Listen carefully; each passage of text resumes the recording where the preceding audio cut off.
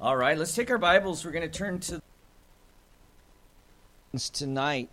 The book of 2 Corinthians, 2 Corinthians chapter 2. The book of 2 Corinthians chapter 2.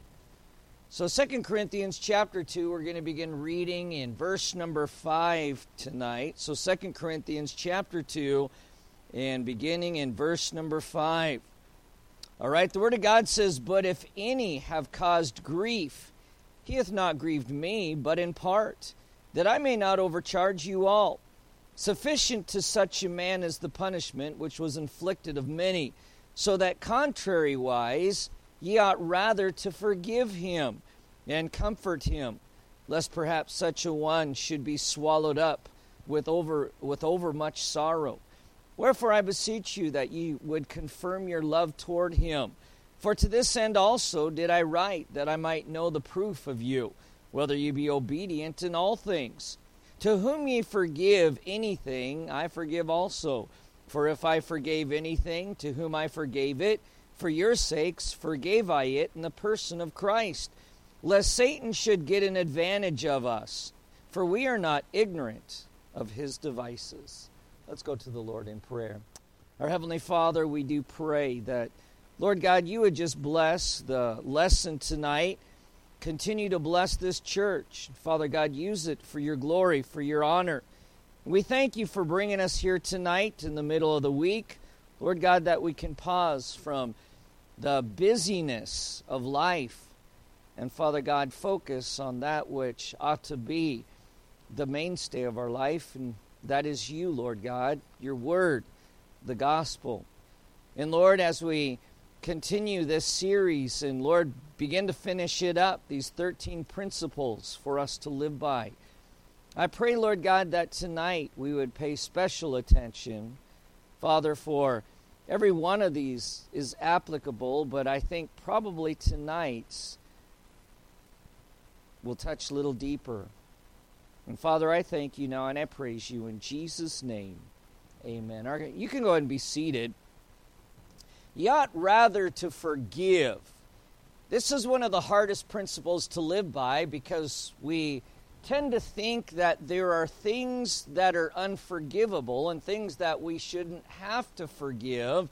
But if that be the case, then we'd have to throw out the Word of God, because God's Word says that all manner of sin and blasphemy shall be forgiven men. And since God is our example, we are to live by that example. Now, there are some offenses which are, humanly speaking, impossible to forgive. Sometimes the ways people have hurt us are relatively minor, and sometimes they run so deep as to be irrevocable and life-altering. In these times especially, we may believe that it is our right to hold on to the offense or to hold a grudge, withhold forgiveness. But God's instruction is not what we would assume. God doesn't say, forgive unless. God says, forgive. Continue to forgive. An infinite number of times we are to forgive. In 2 Corinthians, the Apostle Paul challenged the church of Corinth to forgive an unnamed individual. Bible commentators think this may have been the individual who was under church discipline in 1 Corinthians chapter 5. I tend to go along those lines, but it really doesn't matter who it is. The truth of the matter is, obviously, he had been church disciplined. The Bible says he had been punished by many, but he had repented. And now the obligation to repentance is to reestablish, to forgive. And so the challenge was that while the man had repented, the church seems to have not received or accepted him. He was still a marked man, if you will. So Paul challenged the church to think and act differently than their natural inclinations. And that's what this entire study, these 13 principles, by the way, we're on principle number 12 tonight. You ought rather to forgive. So you can see we're nearing the end of it. But these 13 principles are all going against our nature, all going against that which is our natural inclination. In 2 Corinthians chapter 2 and in verse number 7, So that contrariwise, ye ought rather to forgive him and comfort him, lest perhaps such a one should be swallowed up with overmuch sorrow. Notice in particular the word contrariwise. Paul was instructing the church to literally go against what felt right to them in this situation. Oftentimes, if we're going to obey the Word of God, we have to go against our own feelings. We're going to have to go against our own emotions. We're going to have to go against that which feels right. So this whole idea, well, it just feels right, or that just doesn't feel right. The Word of God is trying to get us to not think that way, to think that even if it doesn't feel right, if God's Word says it is right, then that's the direction we need to go. And by the way, when you're going in that direction and continue going in that direction, you're going to understand how right that actually does feel after a while. So contrary to holding a grudge, God's Word says they should forgive. Indeed, our natural tendency is to hold grudges, to seek revenge, to refuse to forgive. Well, I'm just not going to talk to that person anymore. I'm just not going to be around that person. I can forgive them, but I'm just not going to be around them anymore. We're going to learn later tonight that that's not true forgiveness. Forgiveness is necessary for the blessings and power of God. In fact, Paul told this church that Satan could use an unforgiving spirit as a way to gain an advantage. And since we don't want Satan to gain an advantage over the church or over us individually, then we need to obey God's mandate to forgive everyone. So not over the one who did the wrong, but over those who refuse to forgive. That's who Satan's going to gain the advantage over.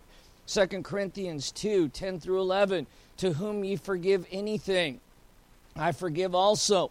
For if I forgave anything to whom I forgave it, for your sakes forgave I it in the person of Christ. Remember, Paul had a lot to forgive this church for. They had gossiped about him. They had badmouthed him. They had literally drug him through the mud. If you read the book of 1 Corinthians, they were saying some unflattering things about him and the way that he preached, and yet they owed their very souls to the Apostle Paul. And I say that in a humanly speaking. Obviously, we don't owe our souls to any man. We owe our souls to God. We owe our salvation to God.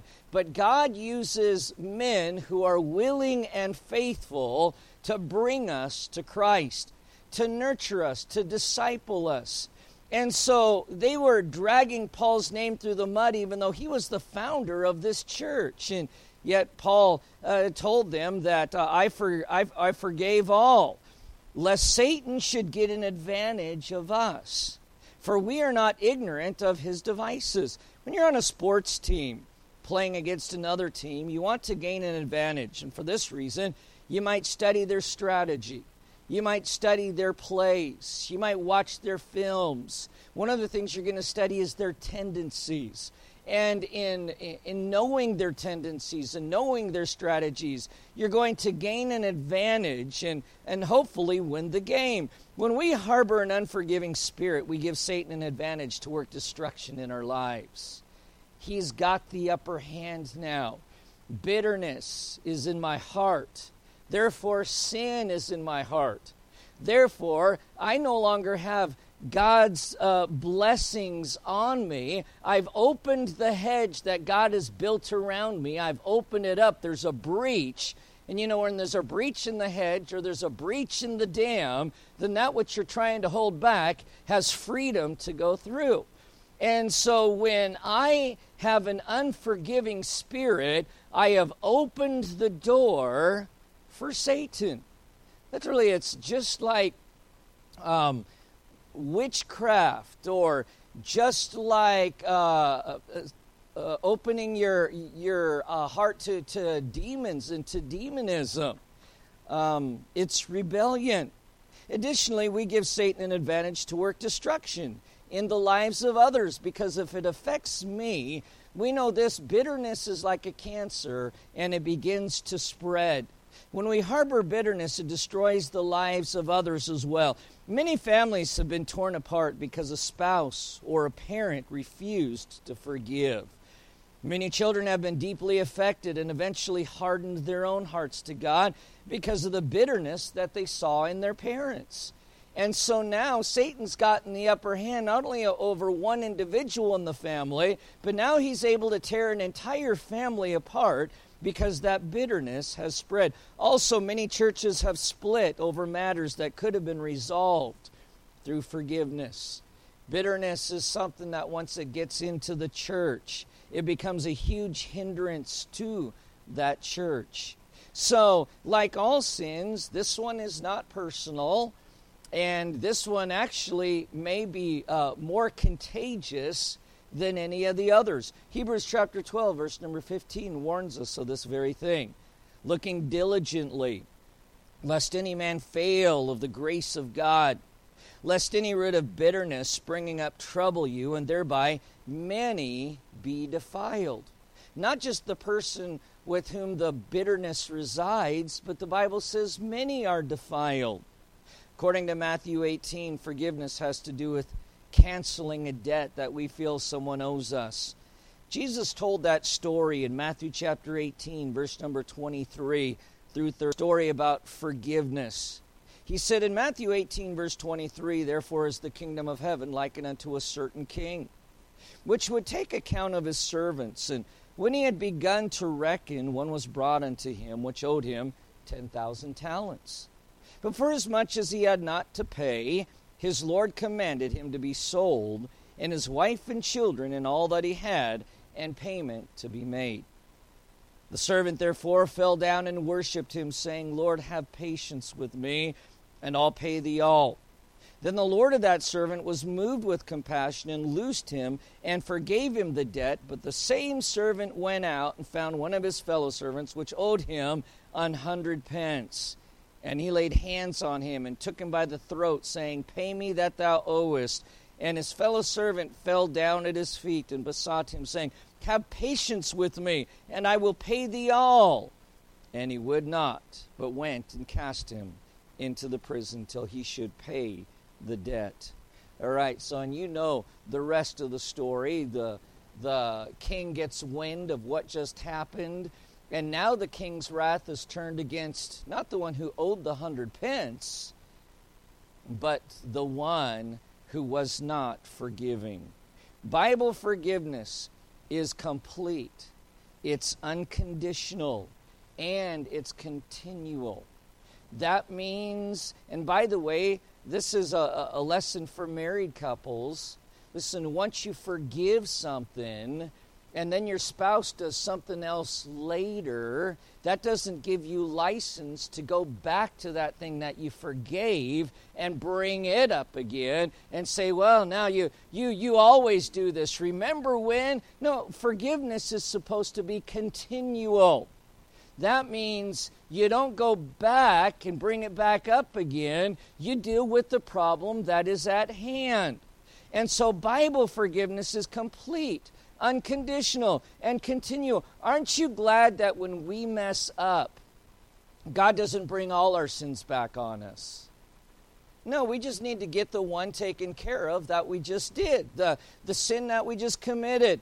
When we got at the end of the day, when we ask God to forgive us our sins, we don't have to go back and ask Him to save us again. It's the sins that we committed today, that we haven't confessed yet today.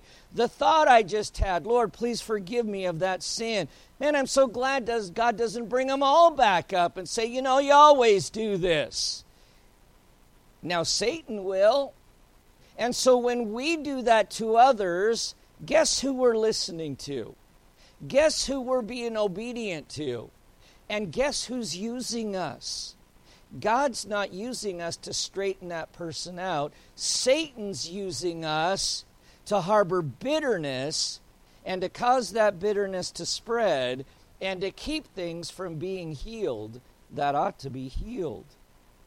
Now, this doesn't mean that there are no legal or relational consequences when someone has violated another person. For instance, Someone has embezzled from a church, the church must report it to legal authorities. You can forgive, but there still are going to be those ramifications. The same is true when someone has abused or assaulted another in the way that it breaks the law. Also, if a spouse is unfaithful in his or her marriage, there will obviously be aspects of this broken trust that need to be worked through for restoration. But the larger principle is that when we forgive, we release the right to be paid back or to exact revenge. You can say words like, I forgive you, but words without heart change nothing and they mean nothing. We must learn to forgive from the heart. When the Moravian missionaries first went to the Eskimos, they could not find a word in their language for forgiveness. So they had to compound a word. And it turned out to be a word that meant this, not being able to think about it anymore. I can't pronounce the word, but that was the meaning of the word, not to be able to think about it anymore. That's what forgiveness meant in their language. Forgiveness is a choice to give the hurt to God and allow God's grace to flow through you. Here's the thing. When I forgive, it's not because I can't forgive, it's because I choose not to forgive. Because forgiveness is a choice. And of course, whenever I make that statement, someone inevitably says, well, you have no idea what I've been through. And to that I would have to say, you're right, I don't. But I'm not, understand this, I'm not giving the command, God's giving the command. And though I don't know what you've gone through, God knows exactly what you've gone through. As a matter of fact, if you were saved, He went through it with you. He knows exactly what you've gone through. Not only that, but the Bible tells us that He can be touched by the feeling of our infirmities because He was tempted in all ways like as we are. In every way you can be hurt, Jesus was hurt. In every single way. And in some ways, by you and me. And so, what does true forgiveness look like in real life? How do I know I'm genuine or artificial in my forgiveness? Well, look at that response of Joseph to his brothers. And we already looked at Joseph earlier on in this series, but he's a great, great illustration. See, Joseph faced many hurts in life, many specifically at the hands of his half-brothers. Although the Bible does not tell us specifically, we can assume from his humanity he struggled with it.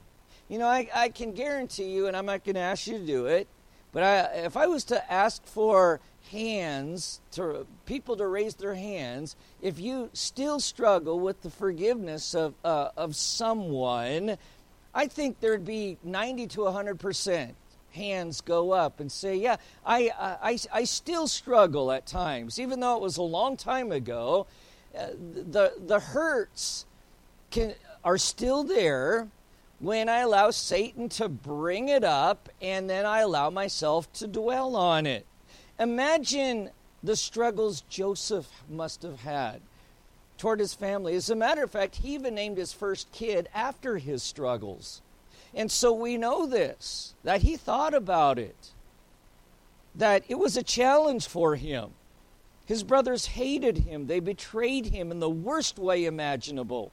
One of the worst crimes today, and it makes the news constantly, is human trafficking. You do understand that that's what Joseph's brothers did to him, right?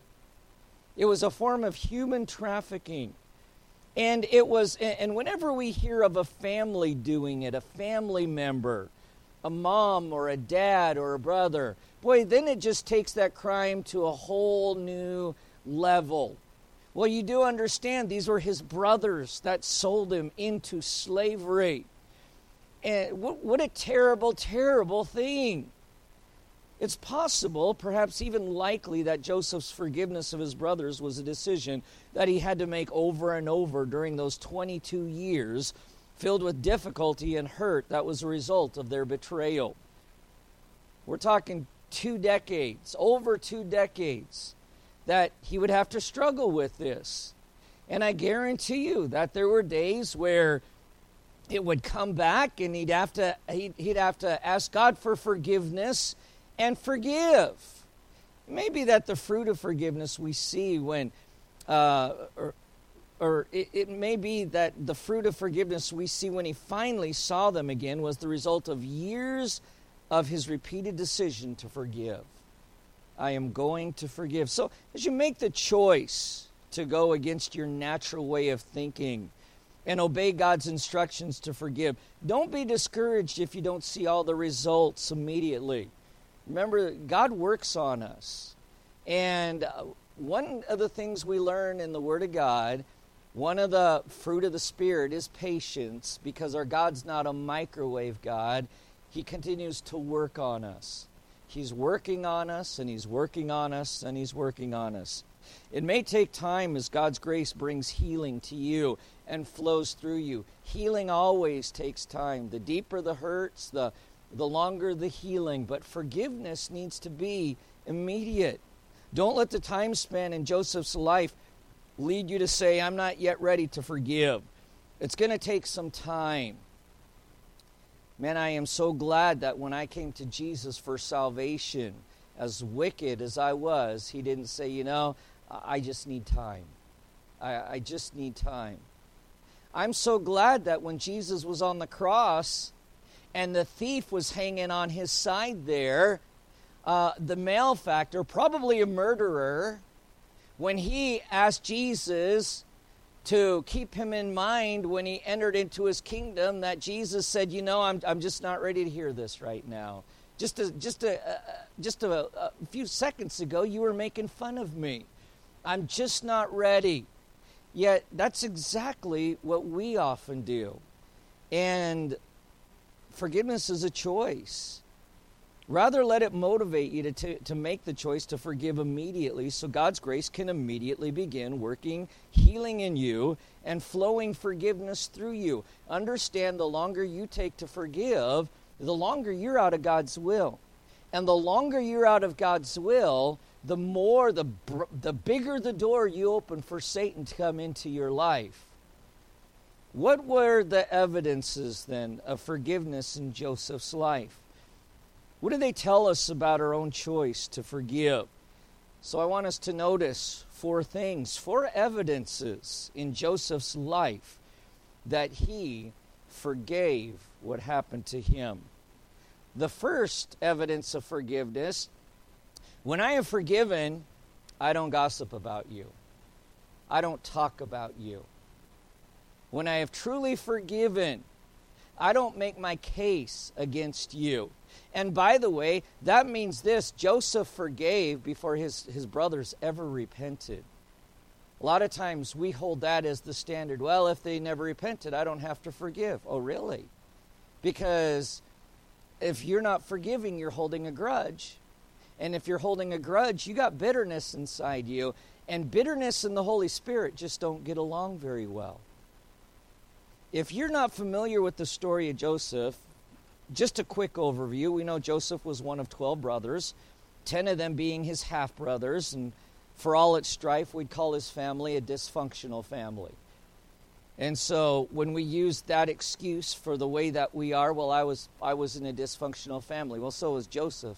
But the Bible tells us that God was always with Joseph, and He can be with all of us. Hey, Joseph was his father's favorite, and we know that it angered his brothers. His brothers sold him to slave traders when he was just 17 years old.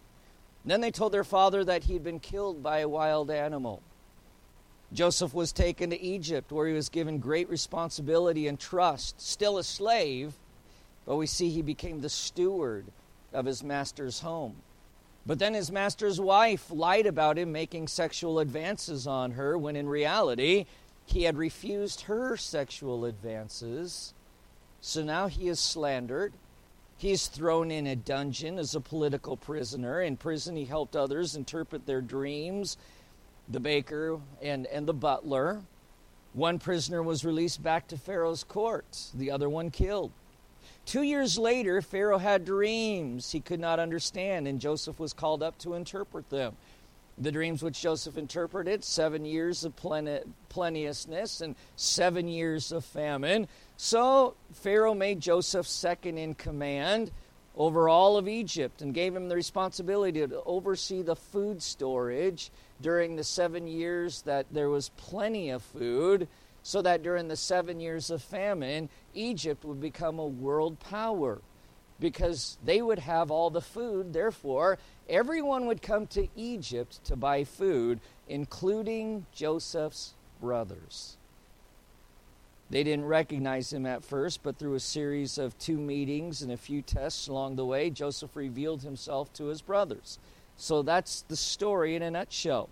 After Joseph revealed his identity to his brothers, others in the palace heard this amazing reunion. Genesis chapter 45, verse number 16. This is very interesting.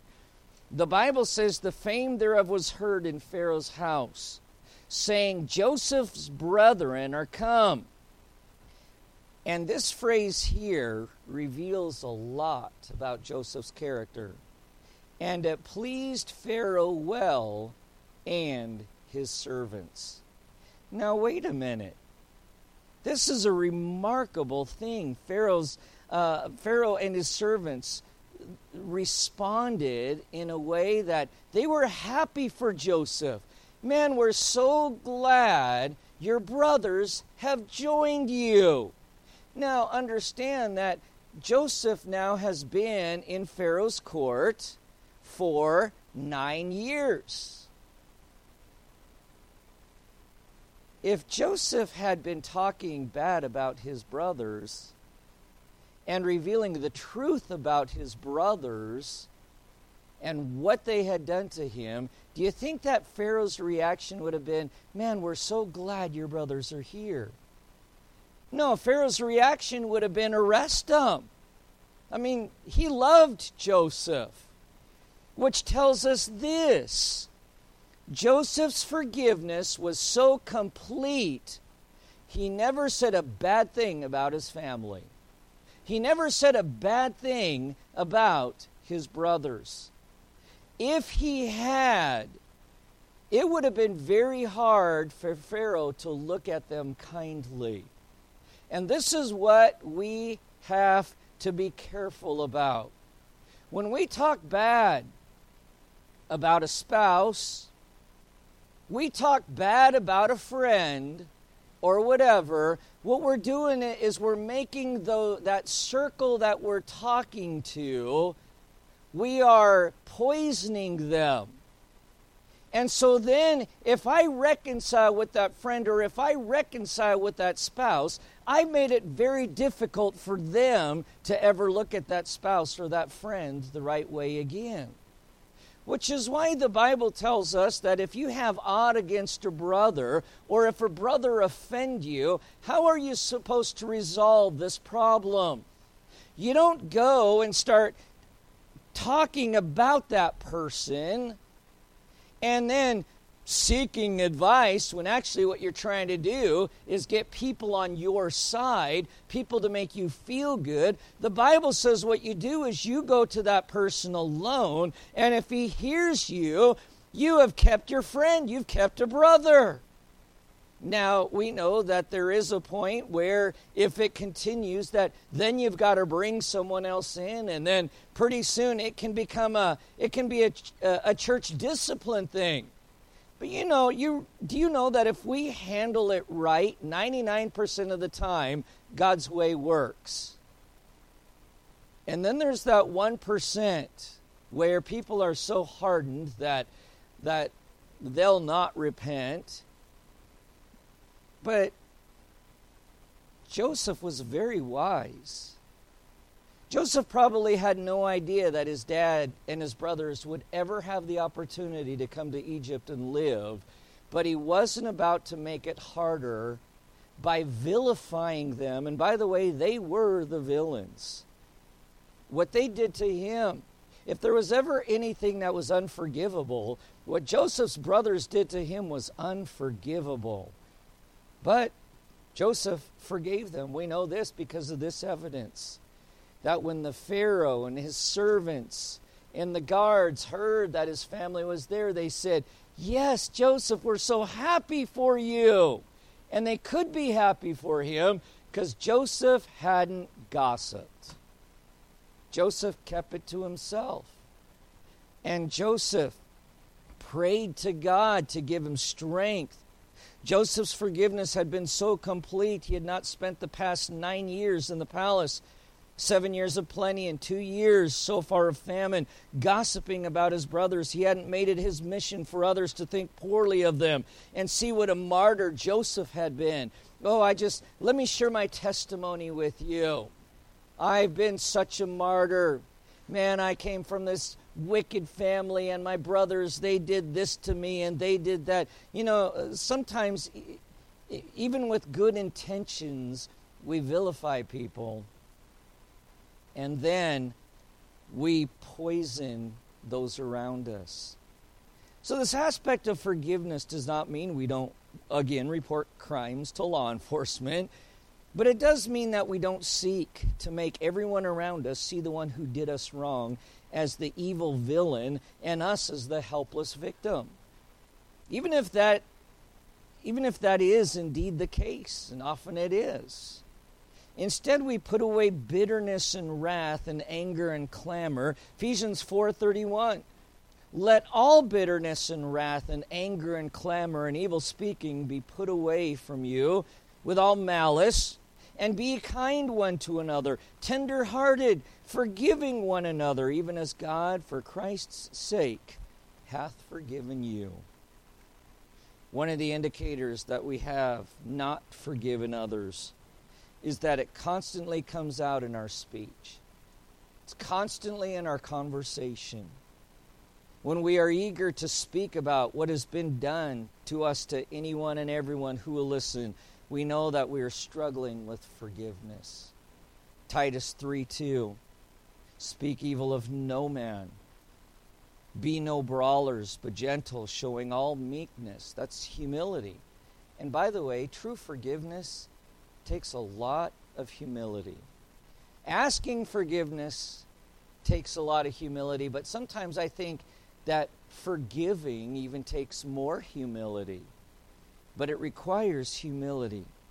There may be times when, because of the depravity and extremity of what has been done to us, we need the help of a godly, mature Christian. And of course, Matthew chapter 18 gives us that recipe of going to a witness, or going and getting a godly counsel, confidential godly counsel. But even then, the goal should be to keep it confidential and directed toward practicing forgiveness, rather than using the opportunity to simply vent our resentment toward our offender. And again, I'm not talking about someone who has sexually exploited a child or something like that. That needs to be reported, and the consequences need to come down. Matter of fact, sometimes I wish the consequences were greater when it comes to those matters. But nonetheless, we're talking about, I've been offended, I've been hurt, or we're talking individually here.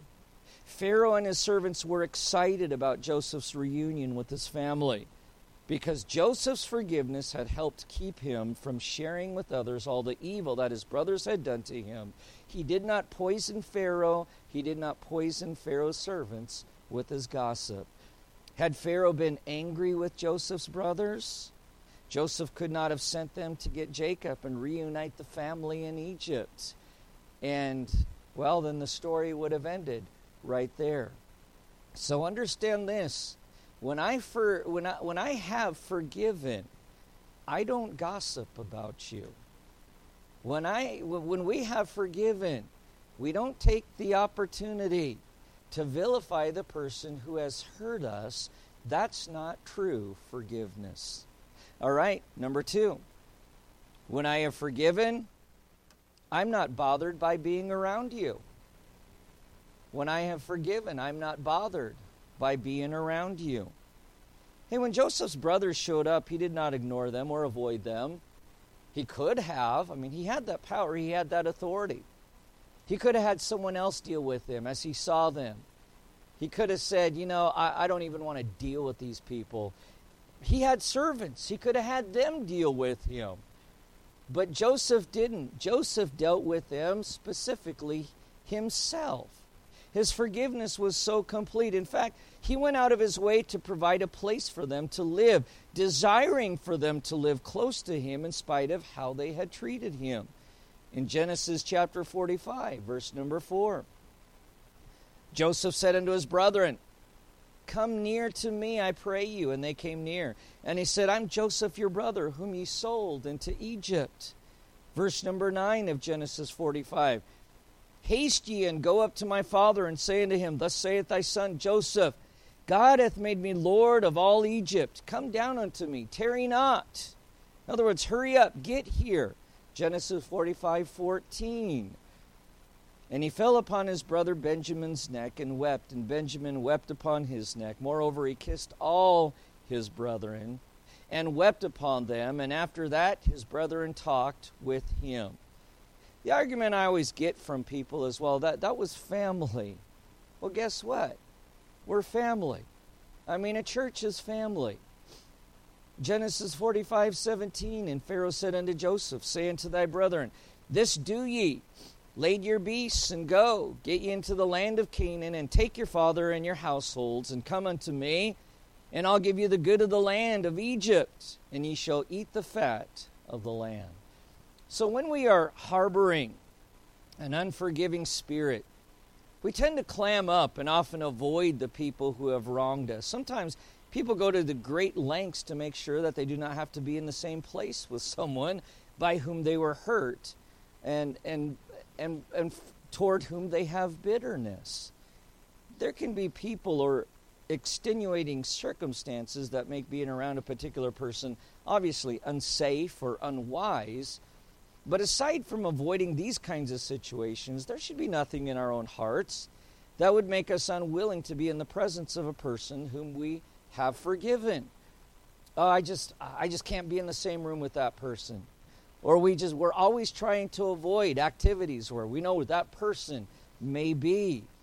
There can be people or extenuating circumstances, like I said, where maybe it's unsafe or unwise. We're talking about our relationships with individuals, people who have hurt us. Even Adam and Eve found themselves unwilling to be in the presence of God when they sinned. But what did God do? God sought them out. He eventually shed the blood of an animal to set the pattern for what Jesus would fulfill in atonement and reconciliation to God. In this incident, however, we see God's willingness to forgive and to restore proximity to an offender. God sought them out, and God provided a way where they could be close to Him. And, of course, He provided salvation so that we, the offenders, God the offended party, we the offenders, and yet God provided a way so that we could not only be saved, but so we could have communion with Him, so that we could pray with Him, so we could enter into the Holy of Holies and obtain grace and mercy in those times of need. So when we find ourselves withdrawn, unwilling to communicate with someone seeking our forgiveness, it may indicate that we are harboring resentment, we're harboring bitterness. We find ourselves avoiding certain people, it may be that there's resentment in our hearts toward them. And therefore, the evidence is we have not forgiven. So when I have forgiven, I'm not bothered by being around the person I have forgiven. And then evidence number 3. When I have forgiven, I want what's best for you. When I have forgiven, I want what's best for you. Getting back to the example of Joseph, he could have merely used his brothers to regain a relationship with his father, but then made his brothers' lives miserable. As a matter of fact, after Jacob died, remember their fear? They all got together and they said, now Joseph's going to get his revenge, and we got to go talk to him. And they went and talked to him, and Joseph said, no, that's not going to happen. Joseph's forgiveness was complete. Now, undoubtedly, Joseph could have claimed his brothers as his personal slaves. He could have made them his servants. Hey, this is what you did to me, and now you're my servant. He certainly could have done that. Would have made a great ending to a movie, wouldn't it? But he didn't. Because Joseph had forgiven them from the heart, he genuinely desired what was best for his brothers, and even went to great lengths to arrange it for them. In other words, he went out of his way to make sure they had the best. Genesis 45, verse number 10. And thou shalt dwell in the land of Goshen. Thou shalt be near unto me. Thou and thy children and thy children's children, thy flocks, thy herds, and all that thou hast, and there will I nourish thee, for yet there are 5 years of famine lest thou and thy household and all that thou hast come to poverty. He says, come with me, live by me, and I'll make sure you are well compensated. I'll make sure you keep your wealth, and you'll become even wealthier. He wanted what was best for them. Genesis 45, verse number 18. Take your father and your households and come unto me. I'll give you the good of the land of Egypt. Ye shall eat the fat of the land. Now thou art commanded, this do ye. Take you wagons out of the land of Egypt for your little ones, for your wives. Bring your fathers and come. Also regard not your stuff, for the good of all the land of Egypt. It's yours. Genesis 47:11. And Joseph placed his father and his brethren, and he gave them a possession in the land of Egypt, in the best of the land, in the land of Ramses, as Pharaoh had commanded. And Joseph nourished his father and his brethren and all his father's household and bread according to their families. But to a Christian who's right with God, there should be nothing like watching a repentant brother or sister in Christ be blessed. Because one thing it does is it reassures us. We already know God's gracious and merciful. But when we watch it happen, and particularly when we watch it happen to someone who backslid and hurt us along the way, but then came back and got their heart right, and to watch God bless them and to watch God reestablish them, and sometimes they're even in better shape than they were when they went out the first time. Man, that is a blessing. That is exciting. That is a great thing to see. I can tell you, as a pastor of 28 years, I have watched that and I have seen it. And it is so encouraging, because you know this: God is a God of second chances. He's a God of grace. He's a God of mercy. God truly is not willing that any should perish, but that all should come to repentance. Even Christians who have gotten out of His will, God's desire for them is not that He has to come down hard on them, but that they will come back and that they will repent and that God can reestablish them. Amazingly, even as Joseph sent his brothers back to get their father, he told them not to trouble themselves with arguing with one another. Look at Genesis 45:24. So he sent his brothers away, and they departed, and he said unto them, See that ye fall not out by the way. To fall not out signifies to be moved or disturbed with any violent emotion, particularly with anger. Joseph wished them to avoid quarreling. You see, there were some of the brothers that were more guilty than others. Some that were driving forces and some that just kind of followed along. And Joseph knew this. Why? Because it's humanity is what it is. And so as he sends his 9 brothers back, as he sends them back, he says this: I don't want you blaming one another for what happened to me. I don't want you fighting about it. What's done is done. I've forgotten it. You guys need to forget it. I have forgiven. Maybe there's some forgiving you need to do amongst yourselves, but do not quarrel. It would not be, it'd be counterproductive. Let's reestablish these relationships. Let's get this thing going. Go back, get Dad, and get everything, and let's get it. Let's forget the past. Put the past in the past.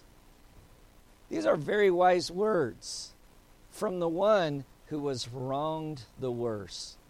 When you read this, you cannot help but be convicted about Joseph's treatment of those who so mistreated him. His brothers had done him wrong for most of his life.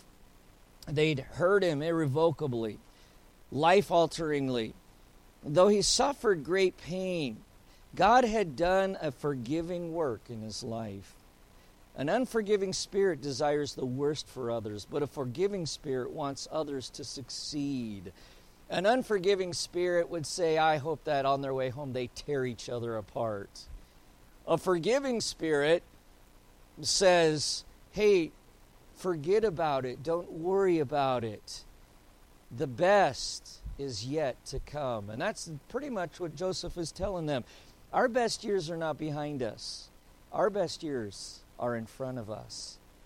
God's desire to reconcile us was so great that even though we were sinners with no ability to make things right with God, He gave His life for us. Romans 5:8, God commendeth His love toward us, and that while we were yet sinners, Christ died for us. Jesus died that we might have life. He died that we might know forgiveness of sin and eternal life in heaven. He offers forgiveness to us and wants what is best for us. Remember, He the offended party, we the offenders, and yet God wants what's best for us. You understand we don't deserve heaven, right? Yet if you're saved, we're getting heaven. We don't deserve the blessings we get here, the peace that passes all understanding. Yet we get it because God is a forgiving God. We then who have been forgiven by God ought to be freely forgiving others, also desiring what is best for them, even after they have hurt us, if we truly forgive. Okay, so when I have forgiven, I don't gossip about you. When I have forgiven, I'm not bothered being around you. When I have forgiven, I desire what is best for you. And then number 4, when I have forgiven, I experience freedom and blessing. Tell you what, you want the burden lifted off your shoulder, get rid of that grudge. You want that pain taken away, take that chip off your shoulder. Extending our forgiveness to others doesn't always result in restoration of the relationship. Sometimes we forgive, but the other person refuses to repent. You know, Joseph obviously, as we can see by his actions, had forgiven prior to meeting his brothers and hearing them repent. Even in these cases, when we forgive, we benefit because we experience spiritual freedom. We experience God's blessing. In Joseph's case, there was reconciliation, including the blessing Joseph had of being reunited with his father. That it doesn't always happen that way. It did in Joseph's case. In Genesis 45, verse 25, and they went up out of Egypt and came into the land of Canaan unto Jacob their father, and told him, saying, Joseph is yet alive, and he is governor over all the land of Egypt. And Jacob's heart fainted, for he believed them not.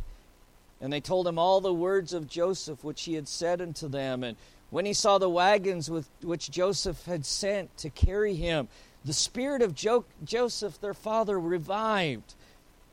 Jacob their father revived, and Israel said, It is enough.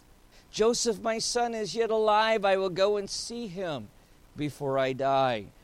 Verse number 30 of Genesis 46, and Israel said unto Joseph, Now let me die, since I have seen thy face, because thou art yet alive.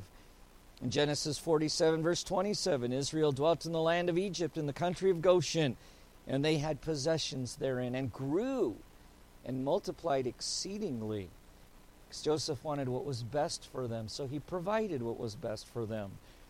Genesis 50, verse number 15, and when Joseph's brethren saw that their father was dead, they said, Joseph will peradventure hate us, and will certainly requite us all the evil which we did unto him. And they sent messengers unto Joseph, saying, Thy father did command before he died, saying, So shall ye say unto Joseph, Forgive, I pray thee now, the trespass of thy brethren and their sin. For they did it unto thee evil, and now we pray thee, forgive the trespass. Boy, it's taken them all this while before they repented. But Joseph had already forgiven. The Bible tells us in verse number 17, So shall ye say to Joseph, Forgive, I pray thee now, the trespass of thy brethren and their sin, for they did unto thee evil. And now we pray thee, forgive the trespass of the servants of the God of thy father. And Joseph wept when they spake unto him. And his brethren also went and fell down before his face, and they said, Behold, we be thy servants. And Joseph said unto them, Fear not, for I am in the place of God. But as for you, ye thought evil against me, but God meant it unto good, to bring to pass as it is this day, to save much people alive. Now therefore, fear ye not, I'll nourish you and your little ones. And he comforted them, and spake kindly unto them. And Joseph dwelt in Egypt, he and his father's house, and Joseph lived 110 years. So Joseph and his family experienced a reunion and joy in what God had done, because Joseph had already forgiven. There had already been forgiveness. But even if Joseph's brothers had been unwilling to reconcile, Joseph would still have experienced the previous blessings of his 2 decades of forgiveness. Remember, even before he was reacquainted with his brothers, Joseph had been placed second in command in all of Egypt. Genesis 41:51, and Joseph called the name of the firstborn Manasseh. For God said, He hath made me to forget all my toil and all my father's house. He had already forgiven long before his brothers showed up. And of course, we can see in the evidence, there's freedom and blessing when you're right with God. Harboring no bitterness toward anyone else. There's freedom. Sometimes we say words of forgiveness, but we don't really forgive. We hold on to the hurts of life and think we have something on the other person, but we fail to realize that freedom and blessing only come when we forgive. Not only are we expected to be right with God, but we're expected to be right with one another. And if we're not right with one another, then we're not right with God. When the Christians at Corinth were struggling with forgiveness, Paul told them plainly, contrariwise, go against your nature. Forgive, he says. Forgiveness is contrary to our fleshly thoughts, but it's God's way for blessing in our lives. As a matter of fact, we can come up with all the reasons in the world why we ought not to forgive. And I don't have an answer for all of your reasons, but I do have just one reason that we should forgive. Because God says, contrariwise, you ought to forgive. Is there anyone you need to forgive today? Remember, it's a choice to release the situation to God. It's a decision we make from the heart. But we should remember not to be quick to say the words without a genuine desire for God to change our hearts. When we make the decision to forgive, we will find God working these results in our lives. When I forgive, I don't gossip about you. When I have forgiven, I'm not bothered being around you. When I have forgiven, I want what's best for you.